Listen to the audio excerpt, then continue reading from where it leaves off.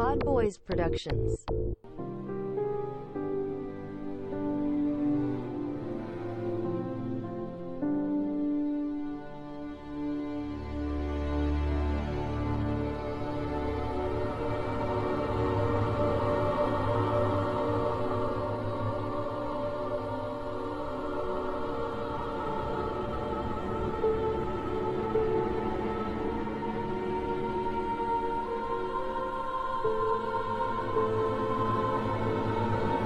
Alright, welcome back to the Brooklyn Rebound Network with your boy Pod Drew over here. Today, look, it's October. It's what people call the spooky season. That means we have to reopen Movies Are Relevant. First time in a while. It's been some months, I would say, since Brooklyn Rebound Network here has had a Movies Are Relevant episode where, of course, me and my boy Young Spooky himself, actually one of his many nicknames, maybe more commonly known as E-Nam, or by his real name, which is Eric. How are you doing, Young Spooky E-Nam Eric? Man, I'm alright. I'm excited as hell to finally give the people what they want, that being the Neon Genesis Evangelion podcast that we've been teasing for months. No, I'm gonna stop you right there. I know it's like I said, it's a spooky season. We're gonna talk horror. I know it's maybe horrific to you that you still have to hold out on talking about Evangelion, with me at least specifically on the podcast. But just to check in with you there, I am cruising along through it. Again, I'm only doing one episode a week, and it is a 26, I believe, episode. Plus, you gotta watch the movie.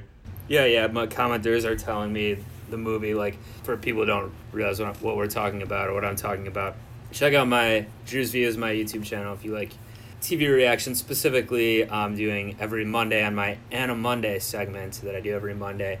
I'm now doing Neon Genesis Evangelion reactions. I think, I don't know, whenever this is coming out, but the last one I did that's up currently as we record this, I believe was episode 15, maybe 16. Now I gotta remember, but you're getting up there. Yeah. So I'm cruising, but I still can't talk about the whole thing with you yet. And what was I about to say, though? Oh, yeah. Literally, like, every other video I put up for this, there'll be one comment saying, like, hey, you got to watch the movie at the end of this, too. And I'm like, all right, I get it already. I'm going to watch the movie, guys. You do literally have to watch the movie. I'm just complaining for a second. Not really complaining, but just, like, commenting on some of these comments themselves. People don't... I'm not expecting everyone that's going to comment to, like, read through every other comment on all my videos. It's completely unrealistic. I get it, but, like, you know what I'm saying? Like, they don't consider it all, like, just giving information. Like, even that's fine. Like, all right, I know there's a movie and maybe I haven't been told. I have, but fine. Now, like, I'm getting comments on, like, some of my old videos from, like, over a year ago that are, like, talking about specific things. Like, first of all, I don't remember. I put this video out over a year ago. It's like when we do podcasts, would you remember, like, every little thing? If someone references something you said in a podcast, like, a year ago, you're probably not going to remember, right? Like, you could see the date. Well, I do get pretty drunk before some of these. All right, so, well, that's beside the point. But I'm getting in the tall weeds with this YouTube talk. But Evangelion, though, cruising along on that. I think the last episode, like I said, it was 15, 16, something like that. It was... Oh, well, it was kind of about Masato a lot and Mr. Kaji. They were one of the main elements. Also, Shinji and his father visited the grave of his mother. So I think I got confirmation there that the mom was definitely dead or whatnot. Mom's for sure dead, and there's no body in the grave. Yes, that's what he said. I believe that episode's title is Those Women Long for the Touch of Others and Thus Invited Their Kisses. That was like the mid-credit one. That went by so fast I tried to read it and I couldn't even get through what episode was rolling. But yeah, the episode title, at least for the Netflix one, was something different. And then it had Masato getting drunk at a wedding and then found out about her and Mr. Ponytail Man, I still call him, their relationship a little bit. Yeah, it was a good episode. Importantly, spoilers for a 20-year-old cartoon. Kaji definitely kisses her immediately after she's vomited. Yes, and if you watch... I remember the episode title. It's called Lies and Silence. Because I said something like at the end, like it should have been called Kisses and something. One of my witty retorts, but as also Shinji got kissed by Asuka. Boy, did he. And then she insultingly went and gargled right after. God, it's such a great show. But meanwhile, yes, Kaji did do the kiss post drunken vomiting, so I guess he's he's a good guy, I guess. Well, we learned about their relationship too, that it seemed like up to this point, I also commented on this in my recap, but like the way she was acting toward him and talking about him, it seemed like he like did something wrong to her back in the day, but then we found out he didn't even do that either. It's seemingly exactly. So interesting. But anyway, this isn't, you sucked me in, but you got to watch the reactions for that. What people are tuning in for this is movie talk. I mean, they're probably tuning in to hear just our great rapport, Young Spooky, but let's get back with your Young Spooky nickname and talk some horror movies again. One of our Movies Are Relevant episodes from October 2018, we did a horror movie episode. Like, we're going to do, this is kind of a sequel, I guess. One of the main things we talked about in that, I don't know if it was a full debate, but we kind of went over the ghost and spiritual and exorcist, all that style of horror film versus others, like maybe like a slasher or more suspense horror, psychological horror. The Giallo. Giallo, yes, that's right. That's one of my favorite types of horror film, one of my favorite subgenres. And I'm more on that side, like the second ones I just said. You're more on the paranormal style one. That's your preference of subgenre? I am borderline obsessed with finding a good paranormal style horror movie that like will rattle my nerves just enough that it is difficult to go to sleep, even though that I know that ghosts don't exist. Yes. One of my main points, or just from that first episode we did, or one of my just main reasons for liking one genre more than others or subgenre, is specifically with those paranormal ones. Maybe it's a lot of it because I just don't believe in ghosts or any of this stuff. Like, I just personally don't think it's real. The fact that a lot of people do believe it also kind of irks me, you know, whether that's fair or not, you know, it's just my opinion, like, or that's just what bothers me. But that's why I've never been into those type of movies. And I don't know if I said this last time or not, but horror as a genre as a whole was never one of my favorite types of movies coming up. Or it's been like a recent project for you. Kind of, yeah. Kind of like anime was only I never watched that growing up either, and I only got into still don't watch anime. I just love one great show, but continue. Yeah. No, well, this wasn't really about you specifically here. Everything's about me. I'm a Cancer. I'm just saying, since we're talking about Evangelion, and that's like, I do those reactions to Anna Monday now. Again, check out the channel. Got to get an ad in for it. That's Drew's Views with a Z? Yeah, technically Drew Wilson is like, that's like the name of the channel, because I couldn't change that for other annoying reasons. Well, there we go. But Drew's Views is like what the series is called. Or Anna Monday is specifically the ones I put out Monday. But just to say, anime is like what I've gotten into more in recent years, when I was like kind of off-put by it in the past before I really got into it. Even more so than horror films. Like, I don't know why I was off-put by it, or I just wasn't interested in it. I can actually answer that question for you. It's because of the other people who liked anime. Yeah, maybe. You didn't want to be seen, and I assume that this is true because it is and was and is true for me. You didn't want to be seen as a person who liked anime because of the way that, like, those people interacted with the rest of, like, your high school. I suppose that could be part of it. I honestly don't think, since you said high school, thinking back, I don't really... I'm sure there was people in my high school that watched anime, but I never really heard anyone talking about it. I can guarantee you that there were. So yeah, maybe... I think it was mostly that I just thought I wouldn't like it for whatever reason. I was kind of off-put by this animation style, maybe a little bit. That was part of it, I think. Like, I would see, like, Sailor Moon, or clips of, like, Sailor Moon, I remember specifically, was like, really popular on TV back in the, I don't know, late 90s, early 2000s. I fuck with Sailor Moon. That one specifically, I was like off-put by the animation, I think, when I would flip through a channel and see it. And even Evangelion is... Now I'm sucked into talking anime. We're supposed to be talking horror, but... We'll get there. Evangelion is more in that style of, like, 90s animation, 90s anime, so, like... Well, and you know the thing about Evo, where they were just bleeding money because of reasons. Yeah. Like, and so a lot of the animation deficiencies that you're seeing... It's just that they couldn't pay for, like, standard animations. Yeah. Like, there are a lot of these beautiful shots, and there are several coming up, actually, for you, where it's going to be a still screen for, like, 40 seconds, and that's because they literally couldn't afford to do anything else. But it works. That show's brilliant. It's just a great piece of art. Yeah, it really, especially in the past few episodes, I feel like it's really picked up for me. But anyway, back to horror. So horror is kind of the same for me, where... I was never big into, even though I've always been a big film fanatic, That's the long word for fan, if you guys didn't know. A film fanatic, mostly my whole life for the most part, or for a long time at least. Film buff is, I guess, a more common term. More so than a lot of people, I think. I'm definitely been ramping it up in recent years anyway, how many movies I watch, but I watch a ton more than most people probably. But I've also, with that, I've heard a lot of other people I know that are big film buffs as well, that are really into cinema, craft, all that stuff, Horror is always one of their big genres, it seems like, but it wasn't for me.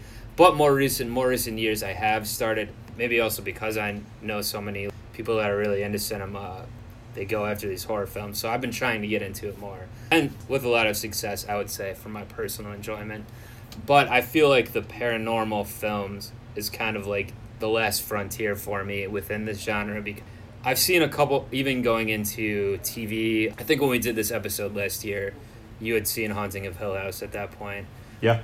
And I hadn't seen it yet, and I started doing reactions to that around Halloween last year. And some people didn't love my reactions. I got some more negative comments on those videos than I have for any of my other videos. Some people did like them, but that was because I don't jump out of my seat. I'm not as a reactor, I'm not the most animated. I have a more dry kind of sense of humor and all that stuff.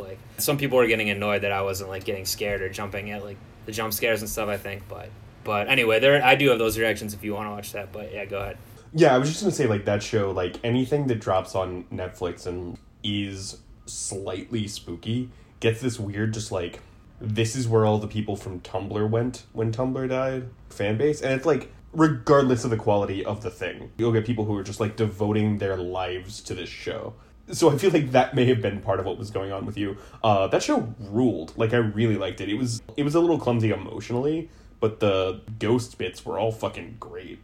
Yeah, and I did enjoy the show overall. I think we maybe even did do a follow-up on one of our follow-up podcasts. I think so. Talked about it more, but I think the character-based stuff was what I mostly enjoyed about it more than the ghost stuff still, but there was still some good creepy stuff or whatnot, or spooky stuff.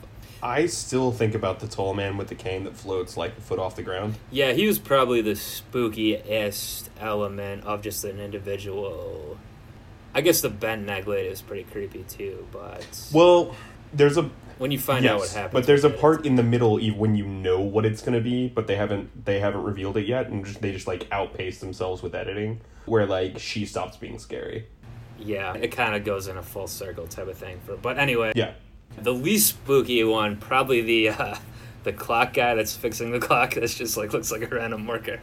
Yeah, it is a good Shining type reveal. Yeah, it had a different purpose. You have been a ghost this whole time. Yeah, or you've seen. It was also a ghost. Definitely a direct homage to The Shining with the bartender. Yeah, that's probably right. Not just an homage. Clearly, it was also a key element in the story for the one character. That's how they revealed he was seeing it the whole time or whatever. Yeah. Speaking of direct homage to The Shining, which is a horror film, of course. Which is a horror film and one of the greatest films of all time, and absolutely the greatest film score of all time. Shout out to Bela Bartok. My real heads know. Is he the composer of that? Yeah. I believe Romanian, maybe Bulgarian composer. With the name Bela, you gotta be around. Yeah. That. So, I recently saw The Dang Joker, which is a fine film, but not one it's not wonderful, but it's not one that we're discussing today. Not a horror film. I saw the trailer for Dr. Sleep, which is a novel that I unreservedly love. I had a really great time reading it. I fucking inhaled it, think about it a lot. I'm gonna watch that fucking movie, and I'm gonna love the shit out of it. It might not be scary. It's a sequel to The Shining, is that correct? Yeah, both the novel and the film are gonna be sequels to the novel and the film. I could have seen that, actually, a couple months ago, even, I think. Because you live in Los Angeles, you could have taken the 10 to the 12 to the ArcLight. Mm-hmm. I think it would have been at an ArcLight, that's true, but I went to the Between Two Ferns movie that's been on Netflix recently. I love that. I saw it back so in good. March because the director of the film, Scott Argman, had tweeted out the next whatever, if we're screening. We didn't even know what it was at the time.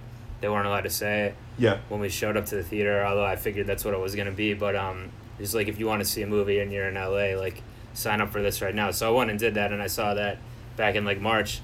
But then since I went to that, I think they send me stuff all the time now, come to this movie. What are they called? ArcLight? It's basically test screenings, that's what it is. So I remember getting one for, like, come see this, what is it, Ewan McGregor, I believe. I'm not especially fond of Ewan McGregor, but I'm absolutely here for him. Okay. In this role. Okay, I was going to say that seems to contradict, but for this role specifically, you think he would be a good choice? Yes. Or you're just anyone that would be in the role, you're rooting for him because you like the property. No, like he seems right to play. I've forgotten the name. Well, anyway, like when I saw the thing for that test screening, I was like, I don't really care about this. Like, I'm not gonna go out of my way to go watch this. But I kind of was like, maybe I should have. But oh well. Yeah, well, you wouldn't have gone out of your way to watch it because you haven't been a fan of Stephen King since you were 8 years old, and your aunt was like just throwing books at you on every vacation. Yeah, are you saying your aunt abused you by hurling heavy projectiles at you? Or was that... No. My weird alcoholic aunt who, like, died when I was 19 had her problems but never abused me. Okay, so throwing the books at you is not a literal statement, just, like, check. No. She basically forced me to become a fan of horror novels. And that sounds like it's almost like a Stephen King plot itself. One of your relatives forces you to be a horror fan in sick ways. Well, if That's it was fair. changed to... That's real misery hours out here. Yeah. I want to see Misery, by the way. That's one movie I've never seen still, which is You've never seen considered Misery? a classic film. Yeah, I still haven't seen that one. I got to put that on the list of ones to watch. It's like your kind of horror. Like, it's like these are human beings doing things to each other. I literally just got this is also a psychological horror, I guess. I wouldn't even consider this horror, but I guess it's psychological horror. I just watched Whatever Happened to Baby Jane. Have you ever seen that? No, actually.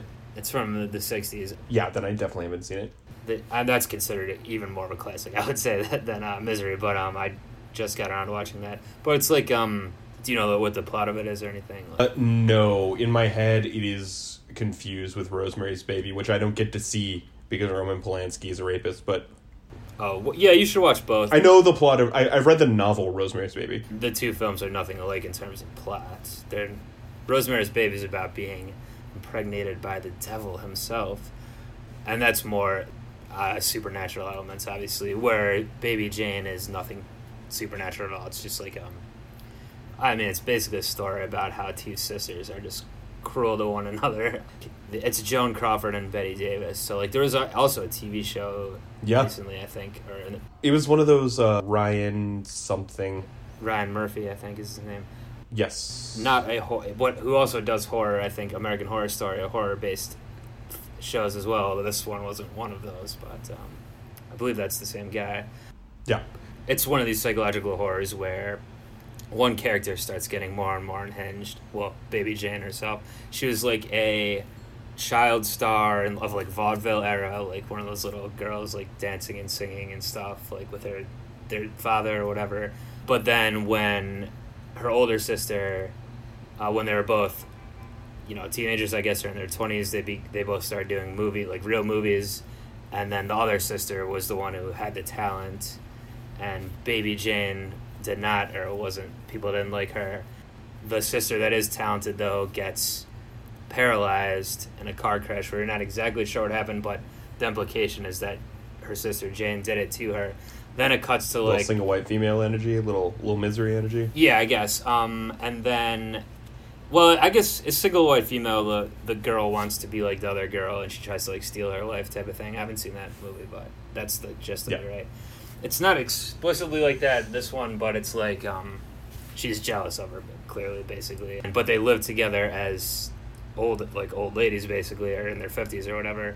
And then Baby Jane starts just getting more and more unhinged, and she's like, because the other sister is in a wheelchair and can't really leave the house, she like takes the phone away and like it's like one of those movies where it's probably one of the first films like this, I would say, where the tension keeps getting ramped up by how crazy the one character starts acting, and like how the other one's basically trapped in a house or trapped in this scenario, start getting like some real Mommy Dearest hours. Yeah, well, Mommy Dearest is based on Joan Crawford, I believe, who plays the character of the one that's like more of the victim, the non-Baby Jane character. But I don't know, was Mommy Dearest a horror film though? I thought it was like about how she was just like a bad mom or something. Or yeah, but it was like she was a terrifying bad mom.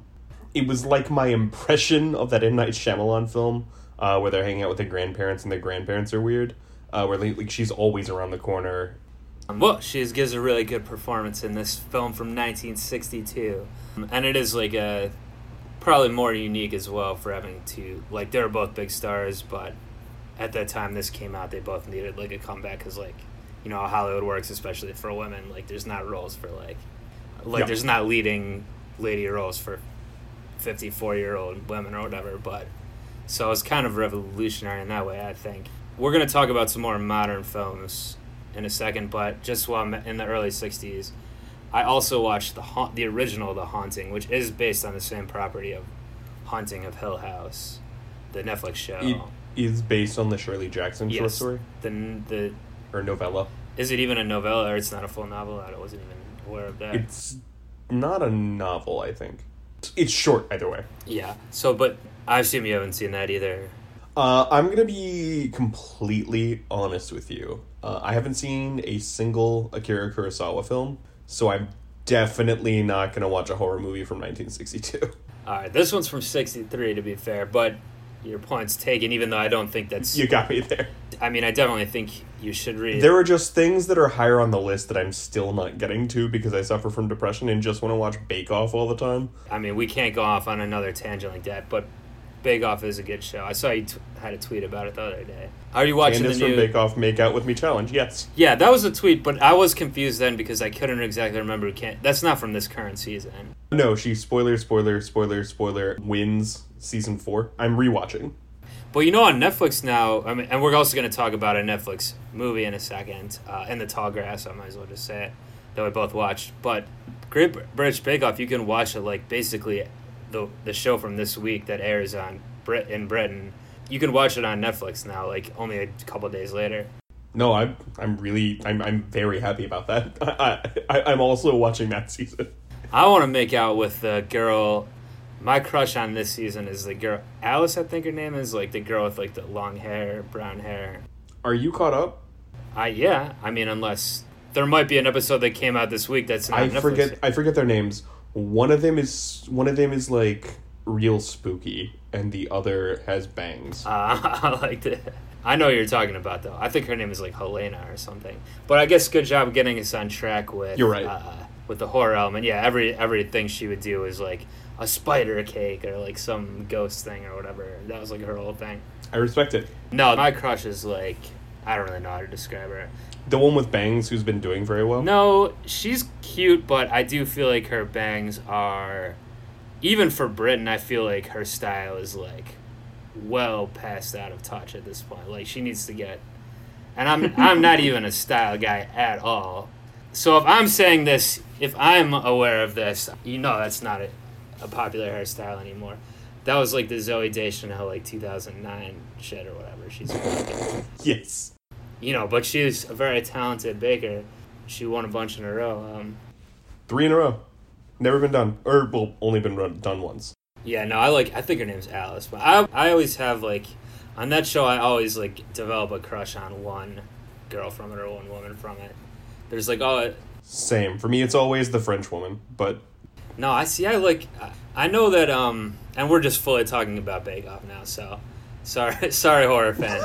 But I get it, it's like, if you live in England or whatever, or Great Britain or whatever the parameters are, like, you're eligible. But they have some Indian people or French people, or they always have one or two people that don't have a British accent, and I'm kind of like, I'm watching this for the British accent. I think those Indian people are probably British citizens. Well, maybe, but I know they have to be citizens, I'm sure, but I'm just saying, like, I want people born and raised and make Britain great again. I don't know what I'm saying, but that's just what I'm into. But the Indian girl from this season was pretty cute as well. And I liked her. Priya, she was funny. yes. She's out now, spoiler, but I thought she was pretty funny too. Good personality. All right, anyway, enough Bake Off talk. Let's get back to it. Oh, well, I brought up The Haunting because it won't be a good discussion since you haven't seen it, but if you at home have watched that, it was interesting, I thought. Pretty good, but I didn't love it or anything, but I was noticing the things, like the consistencies from. It's definitely not at all the same story as the show, And it seemed more of like a story that would happen after the show, maybe, even though it was back in the 60s or whatever, not whenever the show took place, but where they're saying about different families or things that did happen in Hill House. And then... Well, and what I love about that property is that, like, the one story happened, and in the story there are several stories that are hinted at, and then the movie in the 60s is different from the movie in the 90s, is different from the show in the 2010s. That's kind of cool. Like, it is a rich text to mine. And some of the, like, the main character was named the same as, I think, what's the youngest daughter's name in Haunting of Hill House? Oh, man. The one spoiler that dies. Well, you know she's dead in the first episode. But Charlotte. That's definitely not right. I'm almost certain it's Charlotte. Continue. All right. But she is the main character has the same name as her, I believe, and she's, like, the one that's, like, very... most in tune with the ghosts and spirits or whatever. She's the one that freaks out the most, all that stuff. Like, So that I saw like the parallel there. I see where they're pulled from that character from the show, maybe. Then the other female lead is named the same as the middle daughter with the gloves, the ESP. She has that. This character has that too. And her name I did have on the tip of my tongue. Now I'm blanking on that one too. It's like a kind of a strange name. It is. I'll be able to tell you in 1 second. But in this one, it's like this investigator brings these two women to the house to, like, try to figure out what's going on or if ghosts are real or not. And then also the son of, like, whoever owns the house, I think, that's trying to inherit it or whatever. So those are, like, the four kind of main characters. But Theodora, that's right. So this character's name's Theodora, too. Theo for short. And, like, in the show, Theo's, like, a lesbian, right? Yes. I feel like in this... I don't think it was just from being clearly based around the same kind of character, because she does have the gloves and ESP thing too. I feel like even for this like early 60s film, they were like trying to imply a homosexual subtext for this character. Well, the one in the 90s goes all the way because it's the 90s. Okay, I don't think I've seen it. Basically, I forget, but there's some weird, like, very fascinating thing where she is or probably is or is finding out that she happens to be gay, and there's like a borderline romance with a ghost because of the energy there. That movie is a very fascinating mess. Is that like Liam Neeson's in that one or something? I think so. And maybe Catherine Zeta-Jones? Yeah, that sounds right to me.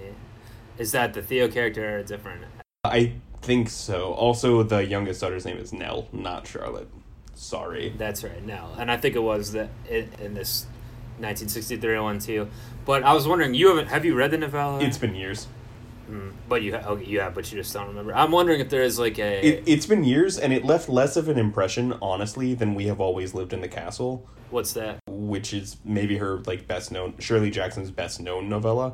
But I liked it. Was there a movie based on that title or on that property? I don't. I almost so. feel like scrolling through Netflix, I've like seen some random thing that like had that title, maybe, but maybe not. You are thinking of I Am the Pretty Girl Who Lives in the House. Could be. Or something. I thought it was some castle thing, but maybe not.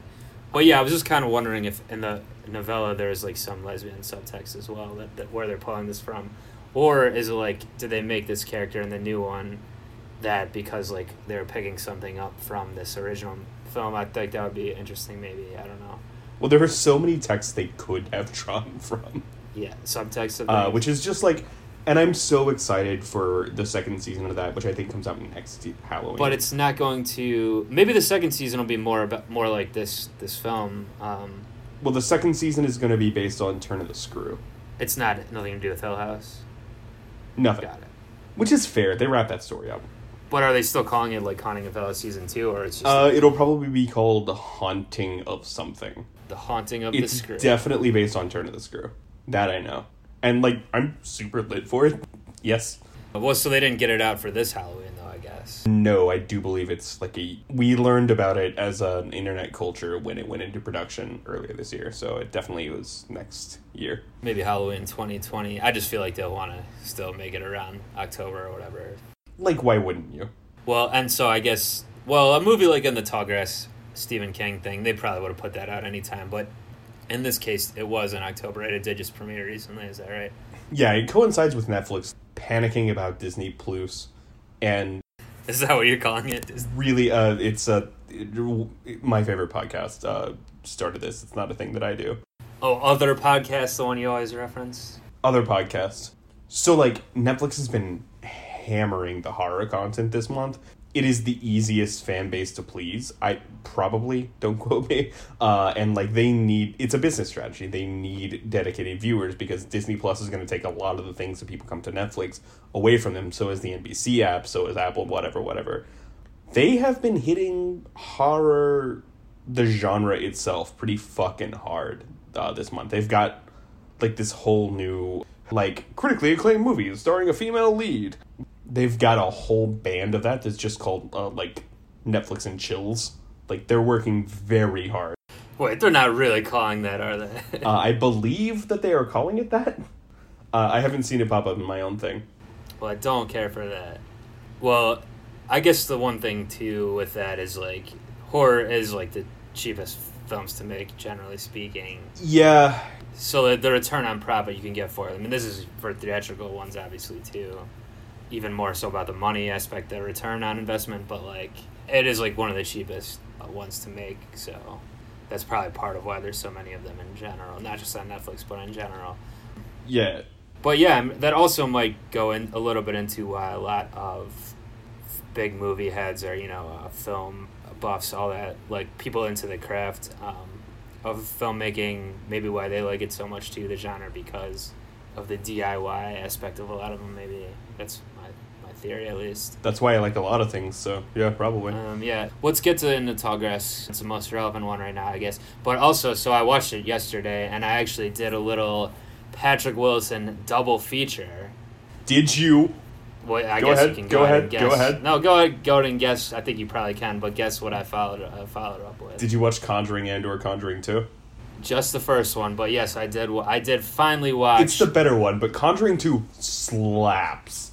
Yeah, okay, fuck yeah. Can't wait to talk to you about that. We'll get there. And just to spoiler alert this, I will say I like The Conjuring better than In the Tall Grass. It's a better movie. Do you agree? Well, undeniably. So In the Tall Grass is a Stephen King short story. And he's just, like, giving these away. Like, he's done being the guy who famously tried to stand athwart The Shining, which is one of the best films ever made. Didn't he try to do his own version and did, like, a TV movie one that he maybe directed or wrote or something, like, in the 80s, maybe? I think and this may be apocryphal, I think the ambient knowledge is that he tried to do that and it did not get off the ground. Because you already had Jack Nicholson starring in a film by Stanley Kubrick with a score written by Bela Bartok. Like, it was done. It's one of the 50 best films ever made. We don't need a Stephen King sanctioned version of it. It's so fucking good. It might be my favorite movie.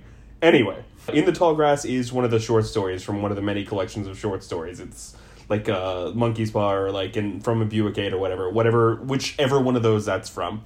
And this movie, C+. Yeah, I think that's about where I am with it. I didn't even realize it was a Stephen King property till after the fact. I looked up, or actually I probably looked it up while I was kind of watching it, but I saw that it was Stephen King, short story or whatever. And then I also saw that it's directed by, have you ever seen the film Cube from the late 90s? Yes. That's this director, I guess, as well. And he hasn't really done, that I could see, hasn't done anything in a while, and this is his comeback here. This is a lot better than Cube, I'll say. Well, the acting is certainly better, the production is better, everything like that. I don't know if I had to watch one again, I probably would watch Cube over this. I don't know. That's fair. Cube, I will give it credit for kind of starting a certain genre of film. Or, again, I keep saying subgenre. Cube is directly responsible for the creation of Ghost Ship and the original Resident Evil film. You can't sit here and tell me that, like, people find a weird place and go through things and the house is turning against them or the ship is turning against them. I haven't seen that, so I don't know. And tell me Cube isn't responsible for that. Yeah, well, but not, I was thinking more even movies like Saw and things like that where you're, like, trapped in something and you have to, like, do horrific things to get out of it.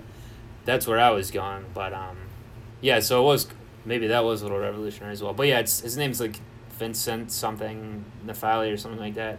I think he's Canadian. What I will say about, I'm not surprised that it was based on a short story because my general thought was it should have been like a short film, maybe not an hour and 40-ish minutes or whatever it was. I feel like the story was only enough to cover more like 45 minutes. Like a TV show length, maybe even like an hour-long TV show. Yes. So there's that point where it turns back on itself, and we're spoiling this, by the way. Yeah, full spoilers ahead, I guess. There's that point where it turns back on itself, and the boyfriend comes to investigate, and he enters the maze in their past, but he got there from the future, and when he meets them, they don't understand why he's there, or it's like, this could have happened in several other ways. But it is, like, grasping at that Stephen King thing, where, like, yes, I am writing a horror movie about a killer dog or a killer car, but actually, or like a teen girl who can set an entire town on fire with her mind, but actually it's about the things that these characters are feeling for and about each other. And it works in the exact same line. I just don't think it's as good as like fucking Carrie or Salem's Lot or The Shining. As a story, like the base text, I'm saying. I guess I would say I'm not even sure that I 100% understand how it works, the whole tall grass, like... Yeah, and it's like movie magic shit. Like, we're not necessarily meant to understand, like, it's a place without time because of the alien artifact. But, like, he's trapped at the end, but they're safe because he tells them to get... Or, well, the kid comes out, but he's stuck in there, the guy. The baby daddy. And it also does the classic... Yes. It also does the classic fucking movie magic thing where it opens the can of worms for, like, time travel and, like, alternate universes and, like, living the same moment over and over in a loop until you get it right, but also isn't required by its own internal logic to deal with what it has done, which helps it dramatically. We should say, like, they find their own corpses over and over again, and, like, every time they get there, it's like, well, you were always going to betray me. There's, like, the one line from the Patrick Wilson character, it's like, you've turned left, you've turned right, like, whatever, like, I always catch you, and then this is the one time. But you didn't. And they show the line of the dead bodies, right? Yeah. All in the same position. I will say, the film definitely needed Patrick Wilson injected into it for some gravitas, I guess, or some, like, star quality of, like, a good actor. I don't know any of the other actors' names. Yeah.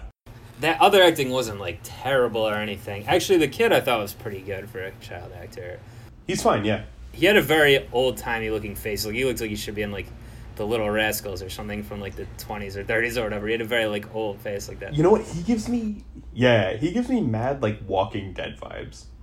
He just belongs on that show. But, yeah, it was a TV movie quality acting overall, probably. Yeah. Also, like, the brother-sister thing, I'm getting a little...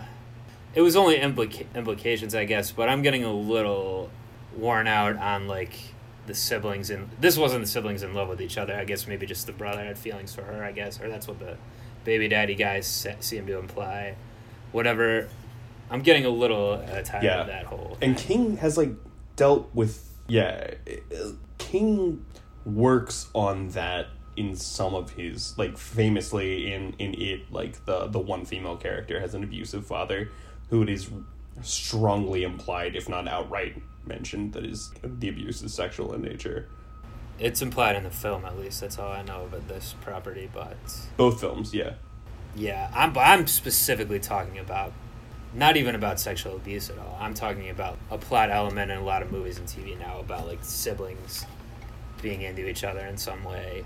I mean, it's obviously Game of Thrones is, like, the whole incest thing there, which works fine in that, but I think maybe that might be part of the renaissance of, like, incest or quasi-incest based media, which I'm getting a little fatigued on. But overall, I think it would have worked better for me as, like, one of these anthology shows maybe that does, like, an hour or 45-minute episode. Like, I think it would have worked better as that for my money. Another thing, like, I just had this thought, I guess this will get in the Conjuring too, and just horror movies in general, in the tall grass as well. It was cooking for me at the beginning. Like, I liked what was getting set up. Mm-hmm. And even when they introduced the boyfriend character, the baby daddy, when he gets in, I was like, all right, this could be interesting here. Like, the part he looks in the church, or he sees their car, and he's like, finds the book. He's like, what's going on here? And then just moving over to The Conjuring, the whole setup of the whole family and like everything, and when they're moving to the house. Like a lot of times in these horror films, I like the beginning of them a lot better than where it goes. A part of it's because you kind of know something bad's gonna happen or something. It's like the tension build up. I like seeing the regular life of these people and whatever is happening just when you know something's gonna happen. That's like exciting to me in a film. But then a lot of times where it goes, then the tensions are removed and I don't like it as much. Does that make sense what I'm saying? Like, yeah, and in a lot of fucking horror movies, there's this pathological almost need to like show you the spirit that's haunting the family and like show their motivations and have this dramatic confrontation where the ghost gets what it wants and then leaves them alone. And inevitably that is a letdown. I would agree with that. Do you want to talk anything more about the tall grass, or should we get into the Conjuring? I think the sound in the movie really works with the whispering and like the... What were they whispering? I couldn't quite tell. Non-English languages. See, I thought it sounded to me like they were saying something like... Maybe it was just supposed to sound like it was something, but... I was picking up on like one sentence, but I can't remember what it was now, but I thought they were kind of saying something in English. I wish you did know what that was, because that would be fucking cool. But just like the whispering and the grass, and the moment when it stops, like 3/4 through, shit like that, and the music. I will always be interested in the music from a horror movie, just because of what I thought I was going to do with my life when I was in my late 20s. You don't know who did the music on who the composer on this one was? I'm not familiar with. I didn't look it up. Bella Bushwick, Bella Tallgrass. It was definitely the best part of the movie. Yeah, I mean, I enjoy a good soundtrack and things like that, and a score rather, I guess, not soundtrack, but I just don't. That's not where my brain always goes. Like, I'm not always good at discerning that as much, so it's not what I focus on a lot in films. But I know that's what a lot of people say about movies, like, or a lot of people really are into score, and it definitely can make or break some films. I just remembered something from it. I guess the one. Probably the best or the most creepy shot was like when, I don't even know if this was supposed to be a dream or what was really happening, but like when they went under the ground and you saw the little creature things under there, that was pretty creepy. Yeah, that ruled. Also, it's a very brief shot, but the very first time that the girl gets got, where it's like you've just been told, or you're about to be told that she's gonna keep dying over and over, but she's walking through the. And I thought that was a good mechanic, too, to take a slight tangent. The way that they were constantly trying to find each other, couldn't see each other, and every time they got to where they thought each other were, they were not on the same timeline, or... Yeah, or, like, further away. Or they jump up and they see each other close, and they jump again and they're far away, like that sort of thing. I really liked that, and I think that features in the story, which I haven't read in almost certainly 20 years. So this is an older one too. I was thinking for some reason maybe it was like a newer short story. I believe that it was available in one of the collections that I tore through as a child. At least a preteen. Anyway, there is a really good jump scare where she's just like looking through the grass and she turns slightly, and it's like I think her or maybe the mom from the other family, just like right there, and then you can hear the screams in several other scenes as time goes by. Okay, I don't remember specifically what you're referencing, but... Anyway, that was cool. That and the sound mixing, and Patrick Wilson is a good actor. Yeah, and I think it is a good idea for a setting for a horror film, or just like a cool setting in general. Like, but again, it just doesn't... There's only so far you could take it with it, I think. Also, this is just a pretty random tangent on it, but like, at the beginning when she pukes, throwing up doesn't normally bother me too much in movies, and there's like it happens a lot in movies. Especially the favorite, like we talked about, where every character did. Yeah. But this one was like really gross to me for some reason. I don't know what the effect on it was, but it was like, and they showed it again like on the ground. I think that one was like grossing me out. I don't know why. Yeah. If you're someone who doesn't like seeing vomiting, which I know some people are like that, you might want to avoid this one just for that alone. Yeah. Yeah. Very random tangent, but so what is it called? The Conjuring. Fuck yes. How many times have you seen this? Is one of your favorite horror films? I've seen it 4 times. It is one of my favorite horror films. I would also say that it is, and before you say, I need to say this before you tee off on it. This is this is pretty widely considered to be like one of the top, one of the well-regarded, at least, we'll say, horror films of like this generation of the decade. Yeah. I think it's from 2013. I want to say. Yes. I was aware of that. I think it's one of the ones that kind of broke past just the horror fans. Like, it was considered by a lot of people just to be like a really quality film in general. And when there's films like that, I often will watch them, even if it's not necessarily something just by the plot that I'm necessarily interested in. But if it has enough critical acclaim, I'm one of those people where I'd be like, I want to check it out. But I think specifically with this one, it was the paranormal elements that were keeping me away. Yeah. And I just kind of kind of randomly watched yesterday. Like, I had P. Wilson on the brain from The Tall Grass. I was like, I should watch another horror film. I know you like this. We're going to podcast. So I was like, I might as well just get over it. It's on Netflix. So I watched it, and I did like it. I thought it was a good movie. Right.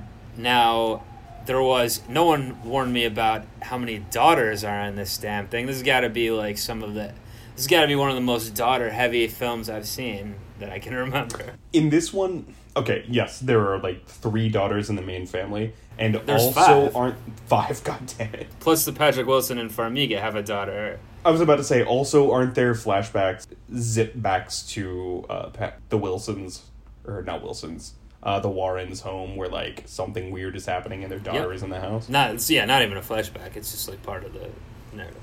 Is the Annabelle, because like I do want to briefly at least talk about Annabelle Comes Home later. Is the Annabelle doll in that movie? I forget. Yeah, it's the opening part. And I will say, it opens with about Annabelle. I think it's to set up what are their name, the Warrens. It's to set them up and what they do. They're talking to these girls about it. Who are also like real people. Who have, like, and they showed them. Ghosts aren't real, so... They show him at the end, and the real people, and I'm like, well, this guy... I mean, it's a very common cliche, like, the actor's a lot better looking than the real person, but, like, for the Warren, for the one Patrick Wilson played, I was like, all right, this guy certainly got quite a quality upgrade here. But, it opens with Annabelle, and at that part, I was kind of like, all right, I don't know about this. Like, I didn't enjoy the opening, really. I thought it was kind of stupid. I really just think a doll is not scary in any way to me. A doll being moved around on its own is not scary to me. Nothing about it. I just can't get behind it. I really can't. I'm sorry to people that think it is. So at that point, I was like, all right. But it wasn't really a main point of the movie. And then when they do go back to the daughter later, the Annabelle doll is back with terrorizing the daughter for one scene, which I didn't.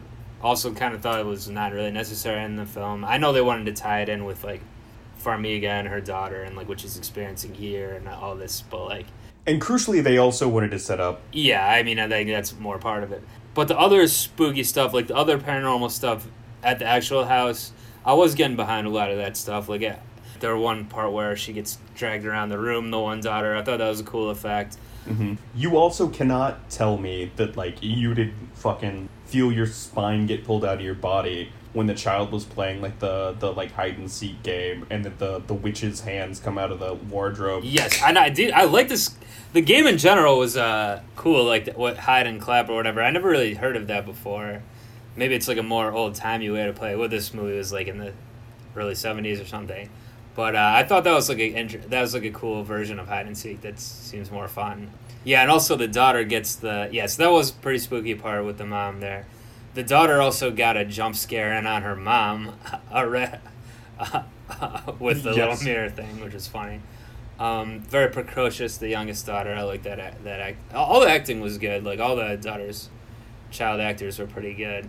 Yeah, the quality of these films really shines. The one I recognized from a bunch of stuff. In comparison to others. The one daughter, I think, is like on like a Hulu show now where she's like bald on the... I recognize her from the poster of this show. Yes, I think it's about like Munchausen by proxy or something. Yes. But she is good, yeah.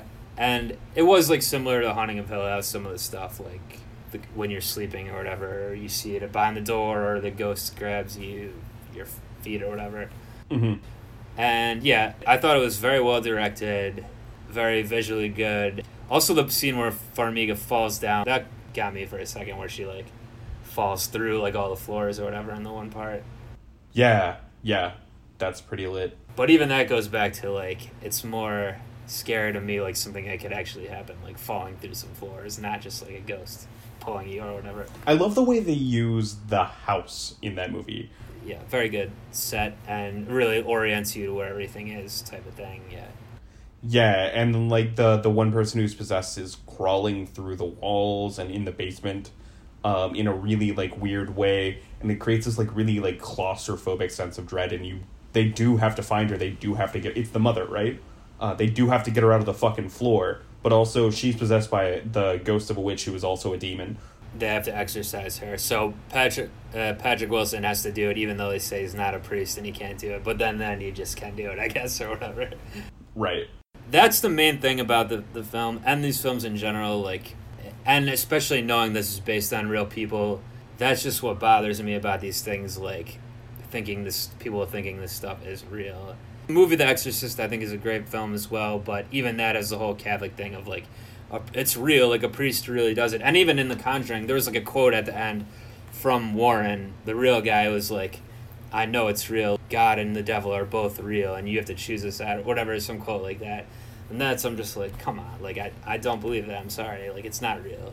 And, like, setting it up as, like, a pseudoscience, basically, that, I don't know. Yes. And they say it's a true story based on it. Fine with suspending disbelief in that way. Yeah, I don't know. It's not even like I can't suspend disbelief, but they're just like, you're not supposed to be suspending disbelief because they're trying to tell you it's real, you know? Like the Warrens, I don't know if they're still alive or whatever, I or understand. they're dead by now or whatnot, but They're both dead. they wouldn't be that old, I guess. Like, they could theoretically still be alive. I think that they're both dead. I think Lorraine just died. That's the main element of this that doesn't work for me, and that took me out of it at points, but Totally. I was, like, joking about how many daughters are in this, but that is kind of unique to have, like, because normally if you're going to do a story that's not based on, clearly this was based on a real family, you would be like, if there's going to be a big family, like Haunting of Hill House or something, a couple guys, a couple sons, a couple daughters, you know, just make it more. Well, and, like, all the time it's about, like, fucking, because everyone who makes a fucking movie in Hollywood has daddy issues. Insidious, and I don't know if you've seen it, is about a demon that looks like the fucking Crypt Keeper, and also is, like, constantly making keys. He looks like a kindly old cobbler, but, like, as a big red fucking demon trying to take this guy's son away from him. Like, it gets old. Is he the same director? Is that the same director, James Wan, that does that? Insidious as well? I don't think James Wan did Insidious. And there is, like, must be addressed, just like, oh yeah, my daughter being taken away from me. And horror films very often prey on, like, adult male terror at nascent female sexuality. But it's like Dracula kind of is based on these that. don't. Even way back then. Yeah, but these don't, and it really is about, like, family and terror. And the emotional grounding does work, which is a very, like, a vast credit to the people who wrote and, like, worked on the movie, because it felt like a real family, basically. Yeah, and horror films, like, really, really try to ground themselves in, like, emotions that you will recognize. And then, if that's super corny, often for me, and your mileage may vary, it doesn't matter how good the jump scares are. If just, like, the 30 to 40% of the film that aren't jump scares or, like, tension building moments is just like, boy, I sure do love my daughter.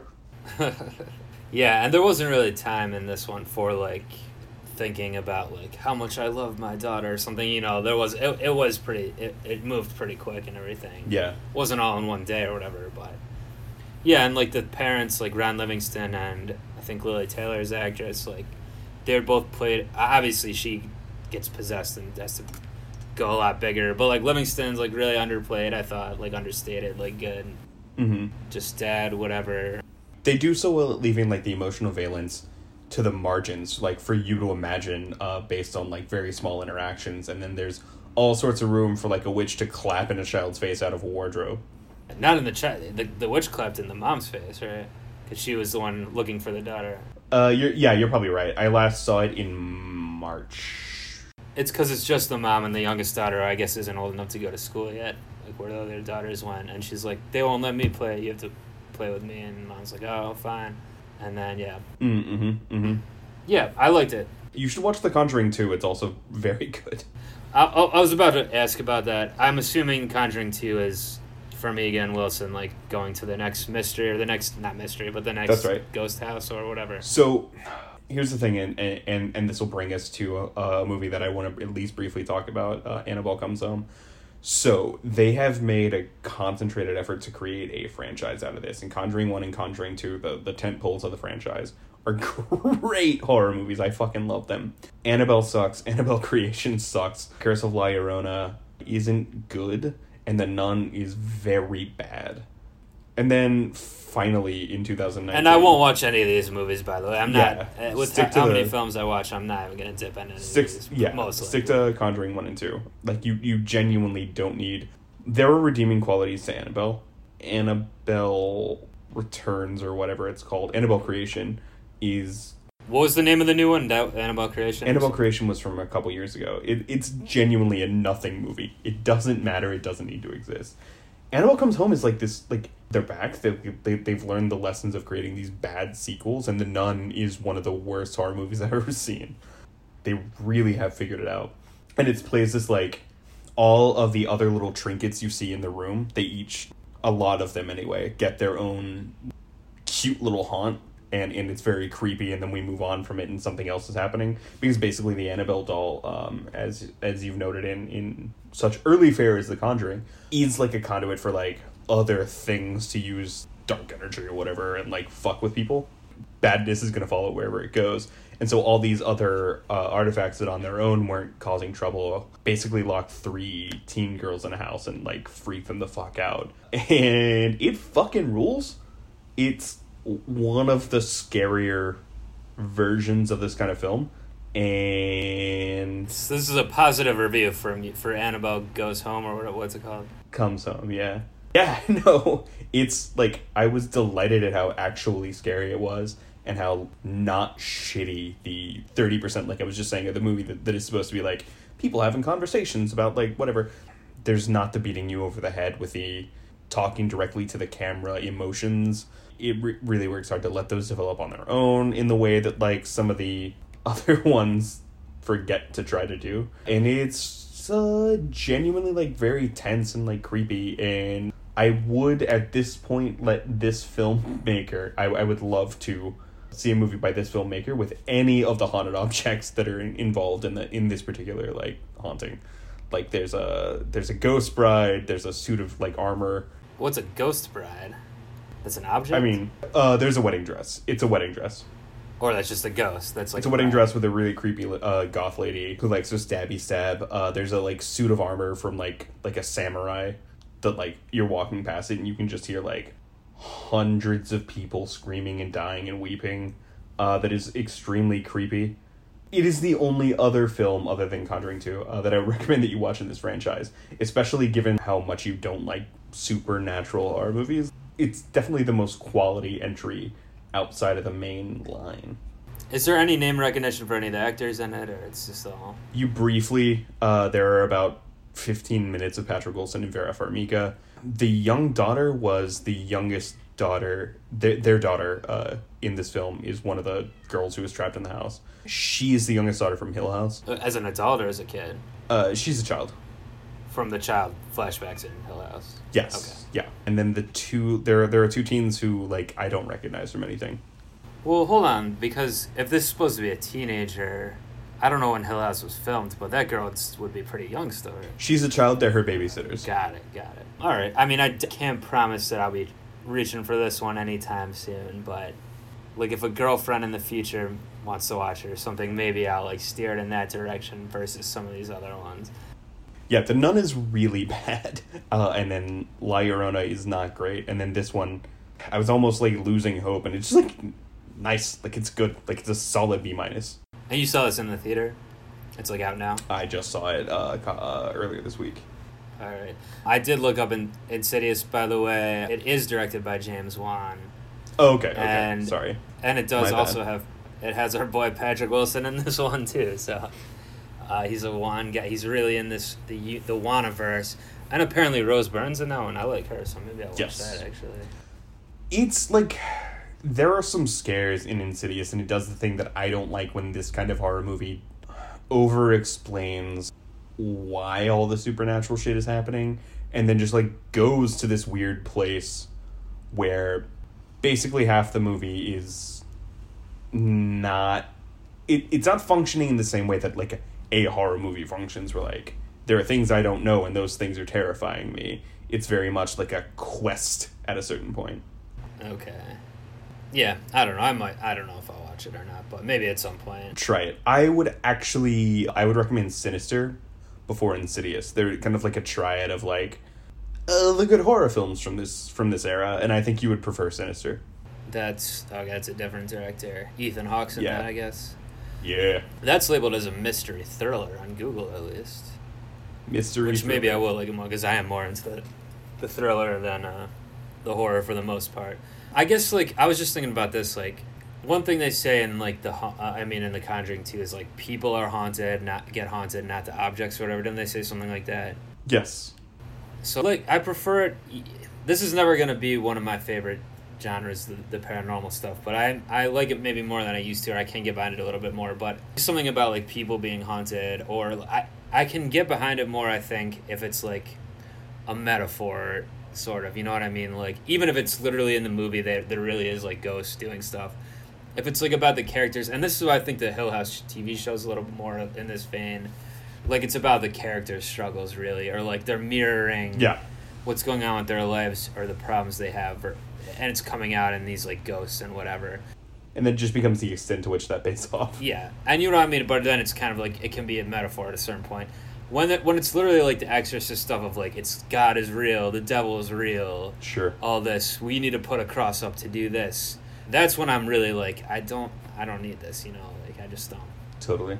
Just not my aesthetic. Even when I do, like the film overall, like The Conjuring, when it's well done, well directed, I like the characters, I like the setup, I like the vibe, all of that. But then it's just always going to take me out a little bit with this, the God devil stuff or whatever. I hear you.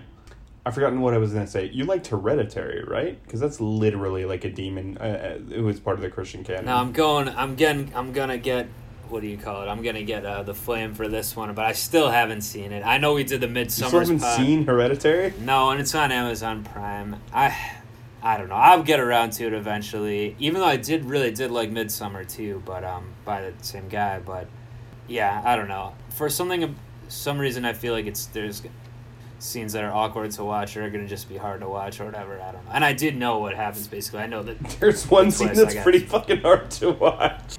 Yeah, I don't even think... I think I know what you're talking about, and that's not even what I'm saying. But isn't, like, the Toni Collette character, like, that's more what I mean. Like, isn't her whole thing, like, very, like... Is it a movie where she does a bunch of, like, just, like, a bunch of soliloquies about being crazy or, like, different things like that are, like, really awkward?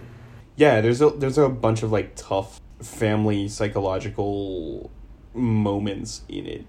It's also a great movie. I'll watch it. I will watch it. I'll watch it by the time next Halloween rolls around. By the time we do the threequel to this, the Movies Are Relevant Horror Edition, I promise I will have watched it by that point. All right. So we're about... And you know, in response or quid pro quo, you have to watch at least one horror movie from the 60s. All right. Preferably no problem. The 60s. I'll do it. I think you probably would like The Haunting, honestly. Maybe that's the one. But yeah, we should wrap this up, I guess, unless you have something... Yeah, so, like, very briefly, what are some other things that you've seen recently that you wanted to shout out in this context? Just of horror films or anything? Yeah. You know what, I watched another, like, in the house thing. I had never seen People Under the Stairs till I just watched that the other Really? day. My mom is obsessed with that movie. Your mom is, you said? Yeah, like, it freaked her out. It's like, I described my relationship to The Grudge to you. That's her, The Grudge. Okay. There's, like, people on the walls in that one, obviously, and stuff where people are running around all through, like, a crazy house. So it's a little bit similar to what you're saying, even though it's... In the walls, under the stairs. Yeah. And because I never realized that the two characters from Twin Peaks, the TV show, that are a married couple in Twin Peaks, are, like, the two villains and you know, and People Under the Stairs. They're the same actors. It's kind of funny. And that one, this has definitely a lot of social commentary, obviously. It's, like, about the ghetto or, you know, like, how minorities are treated, things like that. Or poor people are treated as well. It definitely has it's a class consciousness, yeah. Wes Craven, though, yeah. So I just watched that one. I watched this one called Goodnight Mommy. I don't know if you've seen that. I've not seen that. It's only from a few years ago. It's a German language, I believe. I would also call this more of like well, I guess it is psychological horror as well, but It's a little bit more of a thriller as well than horror, I thought, but I think it might be listed under horror on Amazon Prime. That's like one of the twisty kind of movie. It's like these two twin boys, their mom comes back home. Evidently she was in an accident and she is like, her face is all bandaged up, and they like start to suspect that she's like been replaced or something, and it's not really their mom. That's like the setup for the movie. Okay. It's pretty good though. I recommend it. It's more of one of those style over substance type of films, I would say. You know, not over substance, but like over more of the mood over, and cinematography and all that over plot type of thing. I watch a bunch of I probably have some more older films that I've seen. Oh, I watched another newer film, Crawl, the Gator movie. Was pretty good. I like that one. Have you seen that? Oh, yeah. No, I've not seen it. Only came out a few months ago, I think. Yeah, I recommend that one. That's pretty good. Again, not exactly. I mean, that's more of like, if you would call Jaws or one of those animal attacks movies horror. It's horror in a sense, but not exactly like. It doesn't have much. It doesn't share much connective tissue with like a paranormal movie or anything like that. But again, I like at least for this type of genre, I like it when it's more something that could happen or more realistic or something. But yeah, that one's about like a girl and her dad getting trapped in their house in Florida in a hurricane and gators like kind of trap them in the basement. So that's under a lot of these films got basement stuff going on, in the house walls things going on. Clearly the genre needs, even in a lot of its different forms, needs like a one location. The movie I started talking about at the beginning of this episode or an hour ago, Whatever Happened to Baby Jane, is basically all takes place in their house they live in. And that's maybe why, they can film these movies for cheaper as well. Not a lot of locations. They call them bottle episodes for TV episodes that take place in one location. But it also, other than just saving money, it really does work to set the mood and, like, kind of give you the vibe of being trapped somewhere, which is essential for a lot of these things. Because if you're not in a house in the middle of nowhere, and you can just go, if it's like, that's why horror movies for the most part don't take place in, Williamsburg, Brooklyn or something, or wherever you live in Brooklyn. I live in Bushwick, thank you. Bushwick, no, yeah, that's right. Or Carroll Gardens, they're not like in a big apartment building. Although Rosemary's Baby, I guess, is an exception to that, but I think does take place in a New York apartment, but you know what I'm saying, though, like... Yeah, like a lot of horror movies take place outside the city limits in a house, in a house that was clearly there for 20 or 30 years before you got there. And that is for a reason. Like, leaving the limits of human society is one of the more terrifying things you can do. Leaving the places where, like, other people are lighting the street for you is one of the more terrifying things you can do. Backwoods Arkansas is terrifying, even if you don't, like, meet a single person and know that ghosts aren't real. Yeah, so you're going to set your movie there, right? I absolutely am. Well, get that one written. I'll try to help produce it. We'll get this Arkansas... It needs to be in more. Is there a lot of movies that take place in Arkansas? I'm assuming no. But... The last movie that took place in Arkansas that got a wide release was Mud, which rules. Mud's a great movie. Oh, yeah, you've told me about that before. That's right. Yeah, that is good. That was a key point in the reconnaissance. Yeah, all right. Well, we got to cut it off. So that'll do it for the Spookquel of Movies Are Relevant horror films. I don't know. Is that a good title for this? What? The Spookquel, like the sequel. Spookquel. Oh, but I get Spookquel. It. Okay. Yes. Maybe no, that it'll works. Look better written. All right, that'll do it for this edition of Movies Are Relevant on Brooklyn Rebound Network. Let's not wait this long till... I know we want to talk NFL stuff too. Or I actually, speaking of scary, our NFL teams these past couple of weeks. Yeah. Yeah, I don't want to get into the Cowboys are in a slasher film. There's other things we would... Yeah, the Clapper is the new villain. Gonna be the next...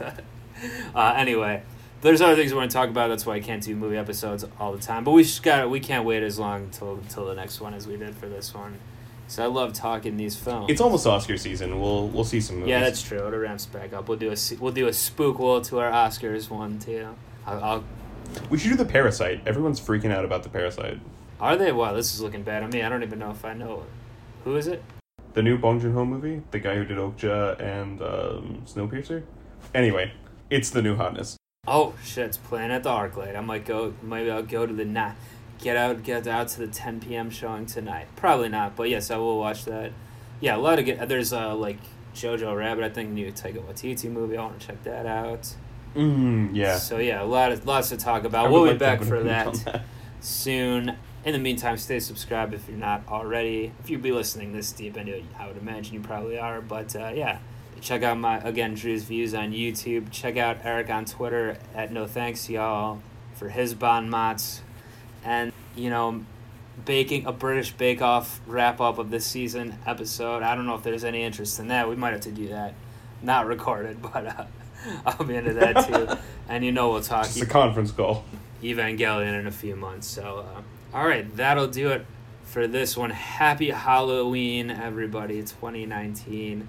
Have a good time. Watch a lot of movies. And until next time, we're out of here. Peace.